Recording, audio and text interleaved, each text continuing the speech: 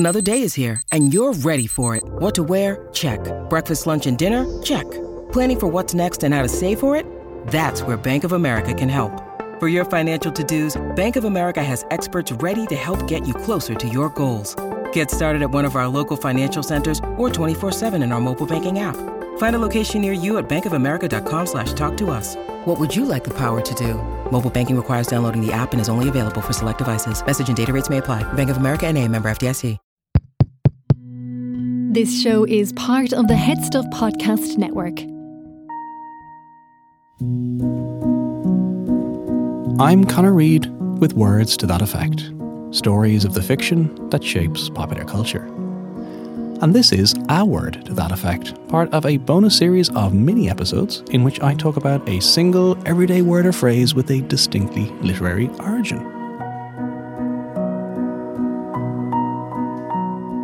This week, it's a 2001 romantic comedy with Kate Beckinsale and John Cusack. Think about it. Just say the first thing that pops into your head. You have beautiful eyes.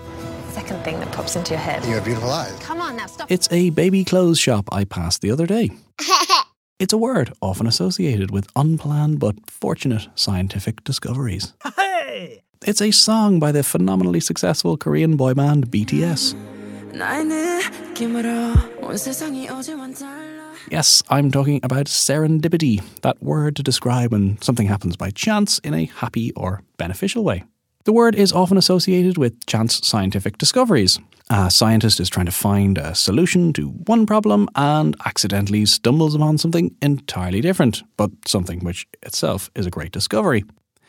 Penicillin is probably the most famous example, when the bacteriologist Alexander Fleming left a petri dish uncovered and returned later to find that a mould had grown on it, which had in fact killed lots of the bacteria. That mould was then isolated and became the life-saving antibiotic penicillin. Almost exactly a century earlier, in 1826, matches were another serendipitous discovery. When John Walker, a British pharmacist, was working on an experimental new paste to use in guns, he accidentally realised that when it was dry, it would spark and light when struck.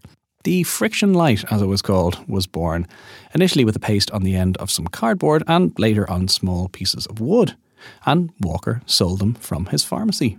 Side note, and an event which was most certainly not serendipitous, these matches were not the type we know today. Walker didn't patent his invention, and so other companies started experimenting with the design, and white phosphorus was included in the mix. This is an incredibly toxic material and quickly caused a horrendous disfiguring disease in match factory workers, where their teeth would rot, their lower jaws would become horribly infected and need to be surgically removed. Anyway, how did we get from K-pop and Hollywood films to the miserable conditions of 19th century factory workers? Serendipity, a word that was coined a century earlier again, in 1754. On the 28th of January, 1754, to be precise. And we can be that accurate because it appears in a letter sent by Horace Walpole, an English politician, antiquarian, and all-round man of letters.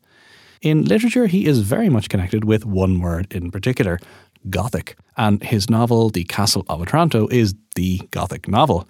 But I'm not going to say any more about that or about the fascinating character of Horace Walpole, because it is in fact the topic of the next episode of this show. For now, I want to look at the word serendipity, one of many words, in fact, that Walpole coined, but the one which I think most would agree is his best. It's a great word. So where does it come from? Well, Walpole actually adapted the word from a story, The Three Princes of Serendip. So this is an old story about three princes who are able to work out the exact details of a missing camel, despite having never seen it, using Sherlock Holmes-like inferences. And the reference here to the great detective is relevant too, because the same story was later used by Voltaire in his work Zadig, and this, in turn, had an important influence on early detectives with almost superhuman analytical powers, like Edgar Allan Poe's C. Auguste Dupin, which, in turn, influenced Doyle. And would you believe I did a whole episode on this too? Have a listen to the Words Done It live show if you want to find out more about that whole area. In Walpole's case, he wrote to his friend about a fortuitous coincidence in which he found a connection between two paintings. The story itself, as Walpole admits in the letter, is not particularly interesting, but he uses it as an excuse to tell his correspondent all about his new word. This discovery indeed, he writes, is almost of that kind which I call serendipity, a very expressive word which, as I have nothing better to tell you, I shall endeavour to explain to you. And he then goes on to talk about the three princes of Serendip and his use of the word. I think Walpole will be quite pleased, 268 years later, to have a podcast episode devoted entirely to his very expressive word.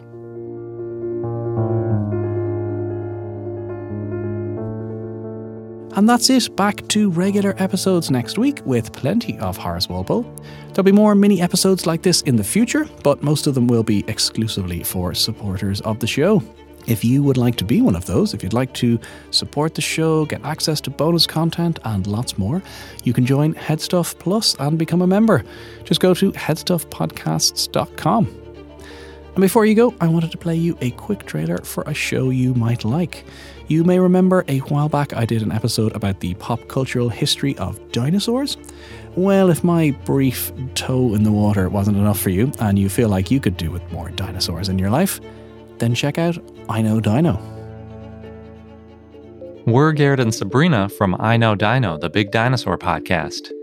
For over 100 years, dinosaurs have captured the imagination of kids and adults.